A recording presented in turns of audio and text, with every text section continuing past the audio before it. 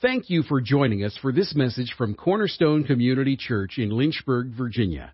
And now let's join our guest speaker. Well, good morning. The title of my message today is Expressions of Worship. And this was the second part of a two-part message I told you about a couple weeks ago when I did Expressions of Praise. And what I did 2 weeks ago was I wanted to take you through the Bible and show you how men and women, angels and Jesus, praised God. And so hopefully that was helpful. And the goal was to help you praise God more. So hopefully you guys have been praising God more. Praising God, we said, was really, it's an expression that we share to God for who He is. And we can use our whole body. I can speak good things to God. I can sing good things to God. There was some clapping that went on this morning. It's all right to clap, isn't it? And then some people raised their hands to God. Why are they doing that? Well, sign of surrender, sign of saying, God, you're everything. Here I am. Sometimes when you're a little child, why do you raise your hands? Because you want to be picked up by dad, right? Or by mom. So, whatever you do, symbolically, it has a meaning in your heart. So we talked about that. But this time, I want to finish it with expressions of worship. Okay, so we looked at praise. And I did something that was a little unprecedented. I actually sang a little bit. If you're still here today, you are a very spiritual group of people. I didn't run anybody off. That's good. I'm not going to be singing today. You'll be happy to know.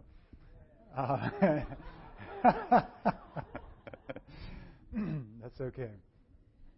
I can make a joyful noise. So today we're going to go over expressions of worship. I want to answer some questions.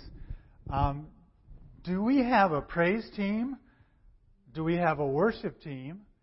Or do we have a praise and worship team? So we want to answer that question today. And then we want to answer, how should we really worship God? Because Rebecca, when she was up here, she called us to worship God. And she defined what it was, actually. It was pretty neat. And the last song we sang was calling us to worship God. So what does that really mean? That's what we want to talk about today. So I'm going to begin with Job. Okay, Job. And we're going to examine how did Job worship God and what can we learn from it. So in Job chapter 1, verse 8, I'm going to share a little context first, reading verse 8. The Lord said to Satan, "Have you considered my servant Job? For there is no one like him on the earth, a blameless and upright man, fearing God and turning away from evil." Okay, so what is God's pronouncement on Job? This guy is following me. There's nothing wrong with him. Okay, you need to know that before we go on. Verse 9, then Satan answered the Lord, "Does Job fear God for nothing? Have you not made a hedge around him and his house and all that he has on every side? Have you not blessed the work of his hands, and his possessions have increased in the land? But if you put forth your hand now, God, and touch all that he has, he will surely curse you to your face." Then the Lord said to Satan, "You're on."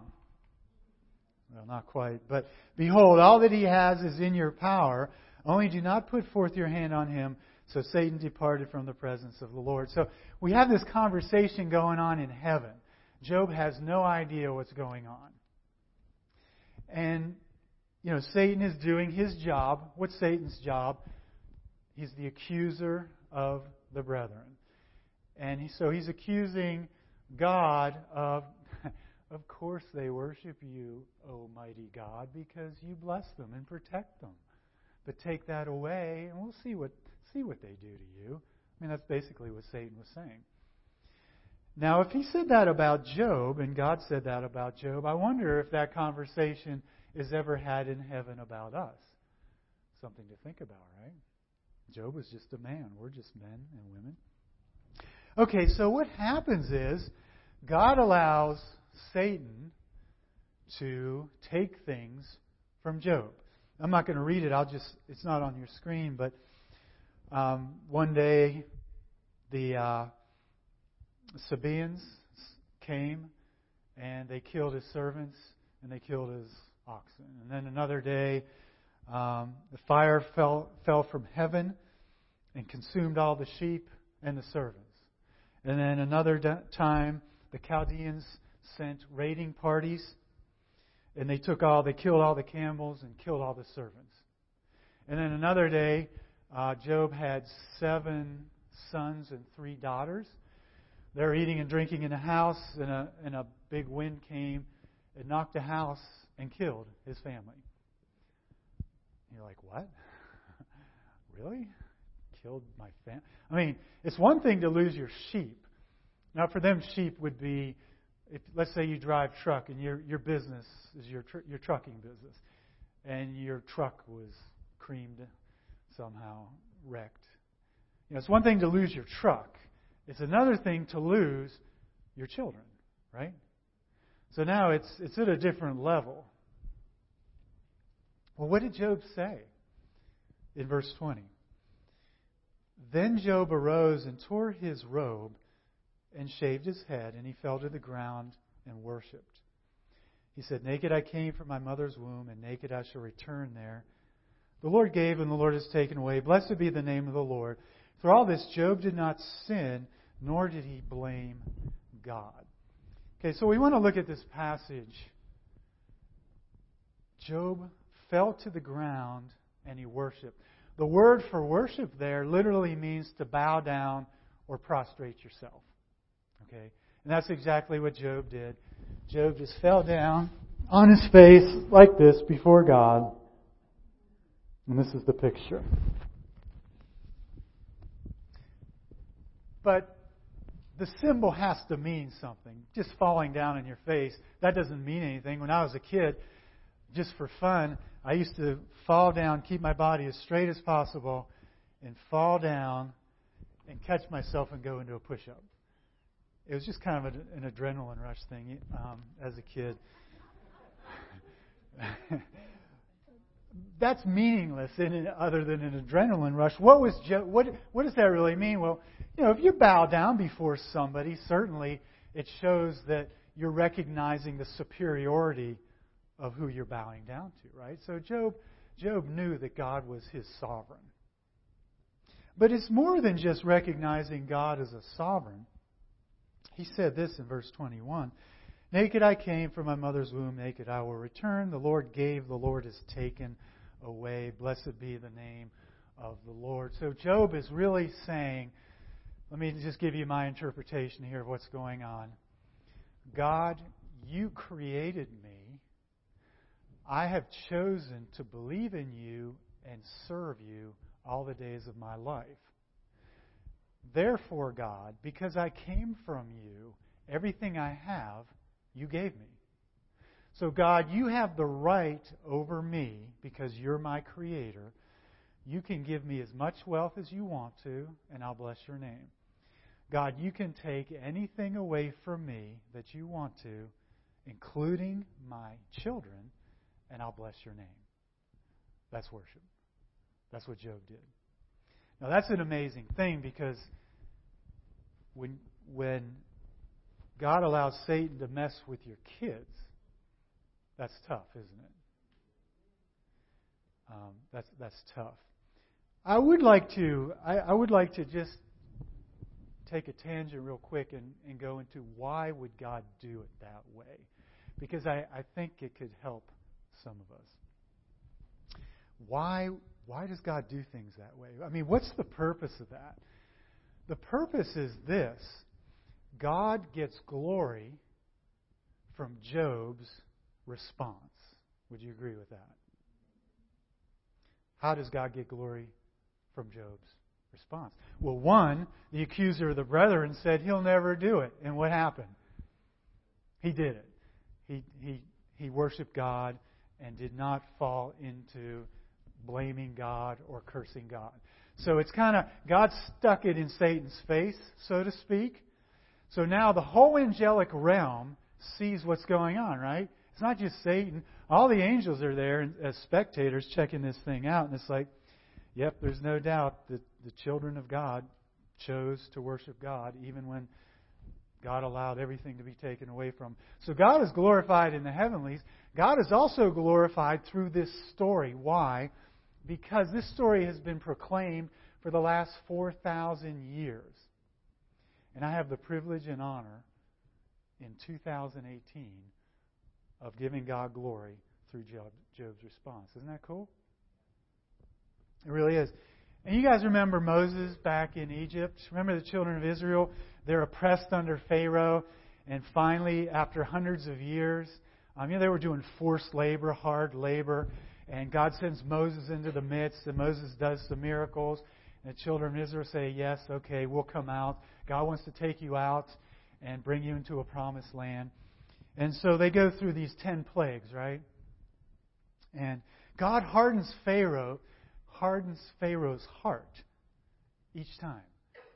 And when he hardens Pharaoh's heart, what happens to the children of Israel? Well, initially, Pharaoh made it even more difficult for the Israelites. And they complained to Moses, what is this? You're leading us out of here, and all you're doing is making it even harder for us. Pharaoh's just abusing us even more. What is going on here, Moses? Moses cries out to God, God, what is going on here? And God said, this is pretty amazing. Well, let me before I get to this. So finally, Moses gets them out of Israel, right? The last plague was the 10th plague, where God took the firstborn of everybody. And so 2 million people, whatever it was, leave. And they're going to go into the wilderness to worship God and eventually get to the promised land. Well, so they go up and they're stuck at the Red Sea. What does God do? Here's what he says. And I will harden, this is not on the screen, and I will harden Pharaoh's heart so that he will pursue them. Okay, so they're abused for 400 years. They're abused under Pharaoh in the here and now. Finally, they get out of all these plagues. They're leaving. But they're not leaving. They're stuck up against the Red Sea. And now, God's going to harden Pharaoh's heart, so he sends his army to bear down on them. I mean, does that seem right? I mean, it's like, isn't it enough is enough? But I will gain honor by means of Pharaoh and all his army, and the Egyptians will know that I am the Lord. Okay, that word for honor is the same word for glory. Okay, I will be glorified. That's kabod. That's the heaviness. That's the weightiness of God. I'm going to be glorified by hardening Pharaoh's heart. So, here's what's going on. We view life through tunnel vision. Everything that comes to me, if I'm not spiritually minded, it's all comfort. It's all the avoidance of pain, right? Everything I do is for the avoidance of pain. I'm speaking, humanly speaking now. So, it's all perspective. If I think that's not fair that my car was crashed, that's not fair that this woman, this good Christian woman, had a miscarriage. That's not fair that God would bring these people out and have them hemmed in against the Red Sea and let Pharaoh's army just bear down on them and terrorize them. That's not fair See, that's all my perspective. That's the problem. We have to view things from God's perspective. God's perspective is this. I'm God, you're not. Okay, this is profound. I created you, you're my creature. I make the rules. I'm so superior to you that you need to give me glory, because that's who I am. But not only, I'm not a tyrant, I love you, I know what's best for you, and I'm going to be working what's best for you, and you need to learn to trust me through your worship. Okay, that's what's going on. It's not that God is trying to terrorize people. God is not against people. God is good, and God is kind and compassionate. You say, where's the compassion in this thing? Well, the children of Israel, the Red Sea parted, and they went through, and Pharaoh's army was destroyed once and for all. Okay, so God did protect the children of Israel. And they will know that I am the Lord. The Egyptians will know that I am the Lord. What's the point of that? God cared about the Egyptians.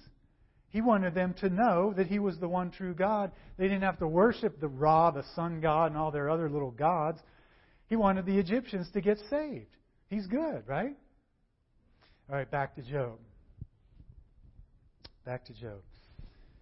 Job recognized that God has the right to take and God has the right to give. And as Job recognized that he, as the creature, was there as a servant to the one true God. So, here's, again, God's perspective. Let me bring it forth a couple thousand years. Would you believe probably the ultimate goal would be for us to be conformed to the image of Jesus Christ? Is that not one of the ultimate goals that we have? What is more important? Being upset because my car is wrecked, or being conformed to the image of Jesus Christ through the circumstance of my car being wrecked? What is more important? Being more like Jesus Christ or keeping all my children? That's a tough one. But honestly, to give God glory and to be conformed to His image is more important than anything. Is it not? Because Jesus said, if you want to be my disciples, you need to hate your mother, father, brother, daughter, sister. He didn't mean literally hate them. He just meant as far as what's the most important thing here. I'm it, guys. I'm your Savior. I'm your Lord. I'm the King of Kings. I came to earth. I died on the cross for you. Make a choice. Serve me or serve your family. Serve me or serve your business. Serve me or serve your money. Make your choice. Does that sound reasonable? So I'm trying to get us to think. Look at it from God's perspective, not our human perspective. And if you're still struggling with the concept, you're not alone. It's hard. And the best thing I can tell you is what Isaiah said. His thoughts are higher than our thoughts, and His ways are higher than our ways, aren't they? They really are. But we want to be like Job, regardless of circumstance. I'm just a creature. If God gives it, hey, praise God. If God takes it, He knows best. I trust Him. You see, well, worship involves trust. Worship involves knowing. Okay? Because God knows what's best. What happened at the end of the story? Is God just really that cruel and mean? No, not at all. God gave him 7 more sons, 3 more daughters, and doubled all his possessions. So again, it's about God's glory. Okay, expressions of worship. That was Job. How about Jehoshaphat? We looked at Jehoshaphat a couple of weeks ago in 2 Chronicles, and I shared with you how Jehoshaphat praised God. You remember the context was the children of Israel were being attacked by the Ammonites and the Moabites, right? Massive army moving against Judah. Jehoshaphat was the king of Judah. And Jehoshaphat, he did the right thing. He turned and prayed. He turned to God in prayer. He didn't know what to do. He was terrified. But he made the right decision. So he prays. And then I told you 2 weeks ago, God raises up Jehaziel, this prophet. And Jehaziel says, hey, God's got your back on this. Don't even worry about this. God's going to fight your battle for you. You're not even going to have to do it. Okay, has the victory happened yet? No. Some guy named Jehaziel, probably wearing some kind of camel's hair garment, comes and says, hey, God's got this. Don't worry about it. It's cool. Well, there's hundreds of thousands of people marching on Jehoshaphat. You going to believe this guy, this flake with a camel hair garment? Jehoshaphat chose to believe him. What does he do in verse 18? Jehoshaphat bowed his head with his face to the ground.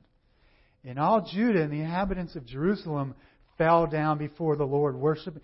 The whole nation is like bowing down before God at the word of the prophet. They're believing what the prophet says before it happened. What does that take? Faith, right? It takes faith. So what is this act of worship here that's really going on in verse 18?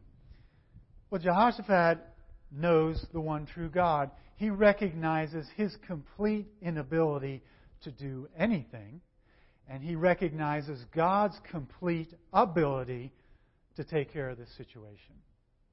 And so they all fall down to the ground. It's a recognition of the sovereignty of God. It's the recognition of the covenant-keeping God is for them. And it's a statement of faith that God, we believe what the prophet just said. You have the power to do it, and we're going to worship you for that. Verse 19, the Levites and the sons of the Kohathites and the sons of the Korahites stood up to praise the Lord God of Israel with a very loud voice. So first they worship, then what happens? They praise. So it's interesting that worship comes first. And then he sends his praise team out into the field before the battle, and God just turns the army on themselves. They all destroy themselves, just like he promised they would. So I wonder, do you have to work? Does worship have to come first? Well, in the sense, if you're not saved, if you don't know who God is, you can't praise Him. Obviously, you have to meet Jesus. You have to make a choice to serve the one true God. Okay, we saw Jehoshaphat. I have an application for that. When circumstances are overwhelming, what should we do, according to Jehoshaphat? We should figuratively, you can literally bow down, but we should figuratively bow before God and say, God, I'm your child. I'm in covenant with you. You've made so many wonderful promises, and I know you have the power, the ability, and you love me, and you're going to take care of this. That's your act of worship. So how does this work? I think it was a week ago. I was at work, and I was talking to my boss. And he's probably late 20s, younger guy. And before he came to Liberty to work, he had nothing. He couldn't even feed his family. And they gave him a job. He came in as an online teacher. I think I got promoted right away to like the science chair. And then I got promoted again to be the director over all the chairs in like a really short time. And so I said, why? How did this happen? What's going on with that? I kind of felt prompted to ask him the question. He just looked at me like he was thinking about what if he really wanted to share the true answer. And he just stared at me and he said, I got down on my face and I put my head on the ground. And I told God, I can't do this. I don't have the experience. I'm too young. I don't know what to do. God, I need your help. The man's laying there with his face on the ground. And he said, God spoke to me and said, if you will abide in me and trust me, I will give you wisdom beyond your years like you've never seen. And I was stunned hearing this, right? Do you hear this in the workplace, that I got on my face before God? You don't hear that. So I went back to my office, and I'm thinking about that, and I just lost it. I was just weeping because I have the privilege of working for a man of God who takes his problems to God by getting on his face and acknowledging who his sovereign is, and he knows where his help comes from. Awesome. Awesome. Great stuff, guys. So I just want to encourage you, when you're going through the difficulties of life, you need to get on your face, figuratively speaking, right? Because you are presenting yourself to the God of the universe that you're in relationship with, who can plead. He can make it right. He can plead your case. He can bring you justice. He can bring you mercy. He can take care of whatever situation you're in. Wonderful. All right, let's take a look at Jesus' expression of worship. So we go to John chapter 4. First, I'm going to just give you Jesus' short teaching on worship, and then we'll see how he did with that. This is the woman at the well in Samaria. Remember, Jesus and his disciples were passing through Samaria, and they stop at the well to drink, and then his disciples go to get food. So Jesus is alone. This woman comes to the well, and Jesus has this conversation about, get me a drink of water. You guys remember that? Okay. So he's in this conversation. I'm going to pick it up in verse 19. The woman said to him, "Sir, I perceive you are a prophet." Jesus has just said, "Hey, you've got 5 husbands. Of course, the one you're with now is not your husband." And she said, "Yes, sir, I perceive you must be a prophet. Our fathers worshipped in this mountain. And you people, the Jews, say that in Jerusalem is the place where men ought to worship." Jesus said to her, "Woman, believe me, an hour is coming when neither in this mountain nor in Jerusalem will you worship the Father. You worship what you do not know. We worship what we know, for salvation is from the Jews. But an hour is coming, and now is, when true worshipers will worship the Father in spirit and truth. For such people, the Father seeks to be His worshipers. God is spirit, and those who worship Him must worship in spirit and in truth." Okay, what's going on here is kind of a passing. We're going from the old, worshiping on mountains. So the Samaritans worshipped on Mount Gerizim. The Jews worshipped in Jerusalem, right? And Jesus is like, "Hey, under the old covenant, you guys didn't get it. It's at Jerusalem, and that's where we do our animal sacrifice thing, and you guys have missed out on it." Also, the Samaritans, they only accepted the first 5 books of the Pentateuch. They rejected the law and the prophets. So Jesus is like, "You guys don't even know what you worship," because they rejected the rest of the Old Testament scriptures. But Jesus said, "Hey, there's a time coming, and is even now, basically at hand."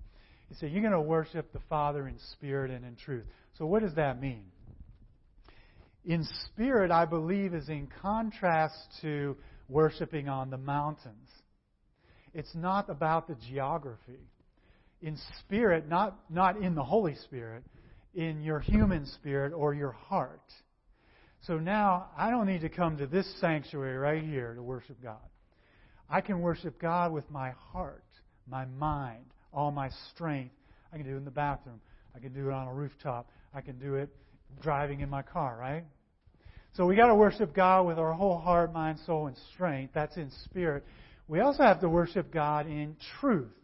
And I believe Jesus, part of that in truth was this woman, "Hey, you Samaritans are rejecting the Scriptures. You don't even know the truth." So I think some of that was in reference to that. But also, Jesus was the truth, right? The one who was the way, the truth, and the life is sitting at the well with the Samaritan woman. He's like, you need to worship in truth. You can't worship God unless you know Jesus Christ, right? To worship God, you have to go through Jesus Christ. And so I believe he was alluding to His death, burial, resurrection, ascension, and the giving of the Holy Spirit. Say, hey, there's a day coming when you're going to meet me. You're going to meet me. I am the truth. And when you worship me, it's because you know. When you worship my Father, it's because you know me. Isn't that cool? Okay. So that's Jesus teaching on worship. Did He do it? Of course He did it. If you think about it, when Jesus went to the Garden of Gethsemane, and He's contemplating, He's praying, and He's about to take the sin of the entire world, the entire human race, on Himself. And He's contemplating being nailed onto a cross, which was for criminals. And what did He say? He said, "Father, if it's possible, take this cup from me. But not my will, your will be done." Where is the worship? The worship is, Father, you asked me to come to earth. You asked me to empty myself, take the form of a bondservant, and die on a cross. Father, I obeyed you. I'm obeying you. I'm going to see it through. Not my will, but your will be done. So what's another way to say how to worship God? Not my will, but His will be done. And that's, if any man epitomized that, it was Jesus, the Son of God. And that's exactly what He did. Paul did the same thing in Romans 12:1. What was Paul's expression of worship or teaching on worship?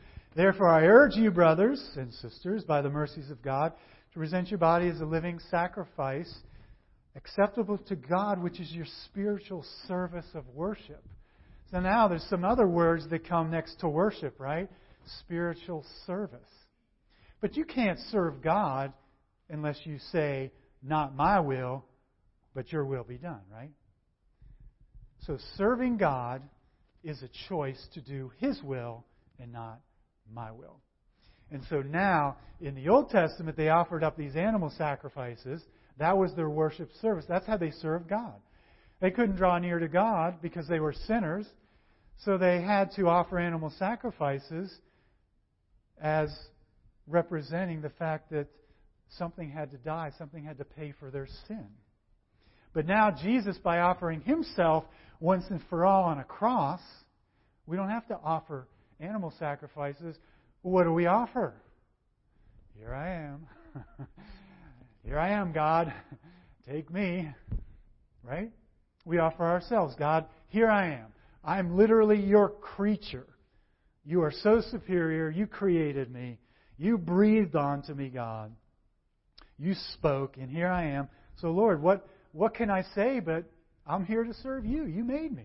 Do you guys see? I'm trying to shift the perspective back from God's perspective and not on my little, oh man, that hurts. No, that's too much. I can't do that. That's too much money.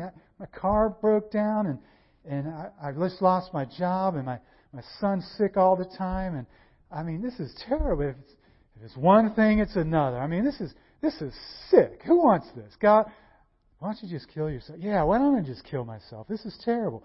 Well, why don't you go do it now? Yeah, maybe I'll just go kill myself right. I mean, do you see? If you're not looking at what God's looking at, you're going to be chewed up and spit out by Satan, right? So we have to look at it from God's perspective. Okay, coming down the home stretch here. How do they worship in heaven? That should be enlightening, shouldn't it? Let's take a look at Revelation 7:11 through 12. Okay, this is what's going on in heaven. You want to know what are they doing in heaven? I'm going to tell you what they're doing in heaven. Here we go. I think I'll read, I'm going to start at verse 9. It's probably not up there. After these things I looked, and there was a great multitude which no one could count. You got billions of people up there.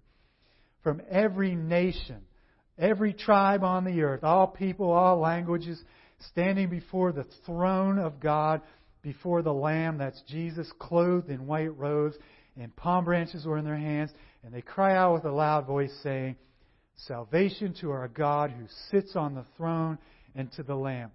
Can you guys see billions of people? Here's the throne. It's a pretty bad throne up here. Let's just say the throne's up here. Jesus is up here on the throne. And there's countless billion people, angels, everyone is just worshiping God before the throne. He's right here. It's an awesome moment. So verse 11, what are they doing? And all the angels were standing around the throne and around the elders and the four living creatures. So you got these living creature, angelic being things up there. You've got the angels up there. You got these elders, these people up there. And they fell down on their faces before the throne and worshiped God. Didn't we see that before? With Job? With Jehoshaphat? What is this thing about falling down before God? Well, again, we see that this is kind of symbolic, but I bet that when we're in the presence of Jesus, I suspect that I'm going to lose my strength and literally just hit the dirt. That's kind of how I suspect it's going to be. Well, what do they do? What do they say? Amen. Blessing and glory, wisdom, thanksgiving, and honor and power and might be to our God forever and ever. Amen. So they see Jesus. They see the Lamb of God. What's their response? They just fall. And apparently they can speak. The angels are falling. The four living creatures are falling. The 24 elders are falling. Everybody's just going to hit the deck in the presence of Jesus Christ. And they say, you get all the glory, God. You get all the honor. That's the only thing we can say. You're so good. You've done it all. You've brought us here. There's nothing we can do, God, except just surrender and offer to you these mere words. So pretty cool worship service. It's coming. It's coming.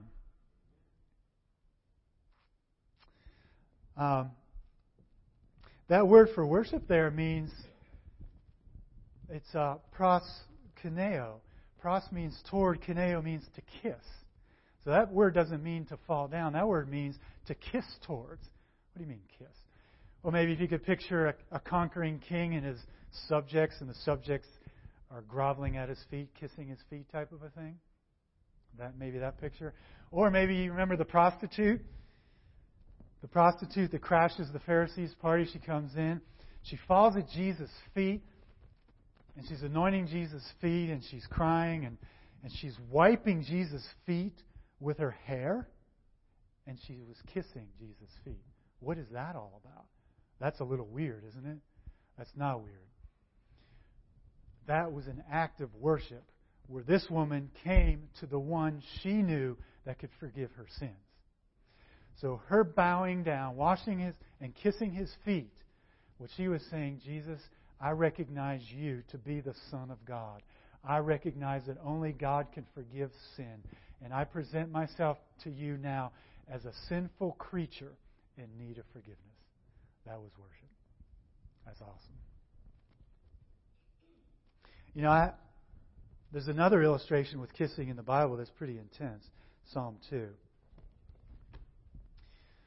Psalm 2:10. The psalmist is speaking to the most powerful people on the planet. If you could speak to Putin, Kim Jong-un, Trump, and whatever other major leaders are out there, the European leaders, what would you say to them? I'm going to tell you what the psalmist says to them. Now, therefore, O kings, show discernment. Take warning, O judges of the earth. Worship the Lord with reverence and rejoice with trembling. Do homage to the Son. That homage literally means to kiss. The King James translates it as kiss the Son, that ye not become angry and you perish in the way, for his wrath may soon be kindled. How blessed are all who take refuge in him. So there's a message to the kings of the earth. And I had an idea on this. I don't know if it's a God idea. I had this idea a year or two ago. I haven't acted on it. You can pray for me. I thought, I should do a YouTube video and share Psalm 2 with the kings of the earth. Address it to Putin, address it to Kim Jong-un, address it to Trump, address it to Merkel, address it to all these kings of the earth. And tell them to worship God or face His anger and wrath. Tell them the good news about Jesus Christ. Share the gospel with them. Put it on YouTube. But again, I don't know if that was just me or if that was actually a God thing, and I haven't done it yet. But, the psalmist wasn't ashamed to do it, right? Jesus certainly wasn't ashamed to go to the cross so the whole earth could learn about Him and bow down and worship Him. And isn't that why we're having this speaker come on the 30th? Because don't we want to share this good news with other people so they don't have to face the anger of Jesus, His wrath? They can be in that heavenly worship scene where they're all just bowing down and just celebrating the goodness of Jesus, the Lamb. So how can we conclude? Did I need to answer the question, do we have a praise team? Do we have a worship team, or do we have a praise and worship team? Well, okay, let's say the definition of praise is to speak good things to God. Now, speaking means you sing it, you can dance it, you can whatever it. Okay, so praise is speaking good things to God. Worship is doing God's will. It's accepting His sovereignty and being His servant. So, Rebecca up here called us to worship God. She said we need to submit to Jesus. She was calling us to worship Jesus Christ. So yes, we have a praise and worship team, in my opinion, and a very good one. Really appreciate those men and women who come up here. But I just want to make sure what Rebecca was saying, Rebecca was speaking probably more to anyone that may never have bow down to Jesus Christ and ask to receive Him as Lord and Savior. If you have never done that, you're a sinner. You lie, you steal, you cheat. You do. You're a sinner. And God has to punish sin. But the good news is, if you confess your sin to Jesus, if you receive Him as Lord and Savior of your life, then He will send you the power of His Holy Spirit. God Himself will come and live in you. You'll be saved from your sins. You'll be in heaven. You'll be doing all this wonderful praise and worship stuff. And you'll be glorifying God the rest of your life. Who wouldn't want that? So you can do that. If you've never done that, you need to do it. You need to do it. You can sit there right where you're at and just pray, Jesus, yes, I'm a sinner. Yes, no doubt about it. I want to worship you, Jesus. I need forgiveness from my sins. Yes, Jesus, come. Thank you for listening to this message from Cornerstone Community Church. We are located in Lynchburg, Virginia at 525 Old Graves Mill Road.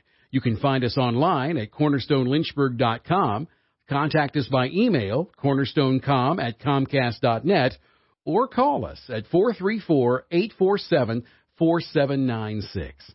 We pray the Lord bless you and keep you. The Lord make His face shine on you and be gracious to you. The Lord lift up His countenance on you and give you peace.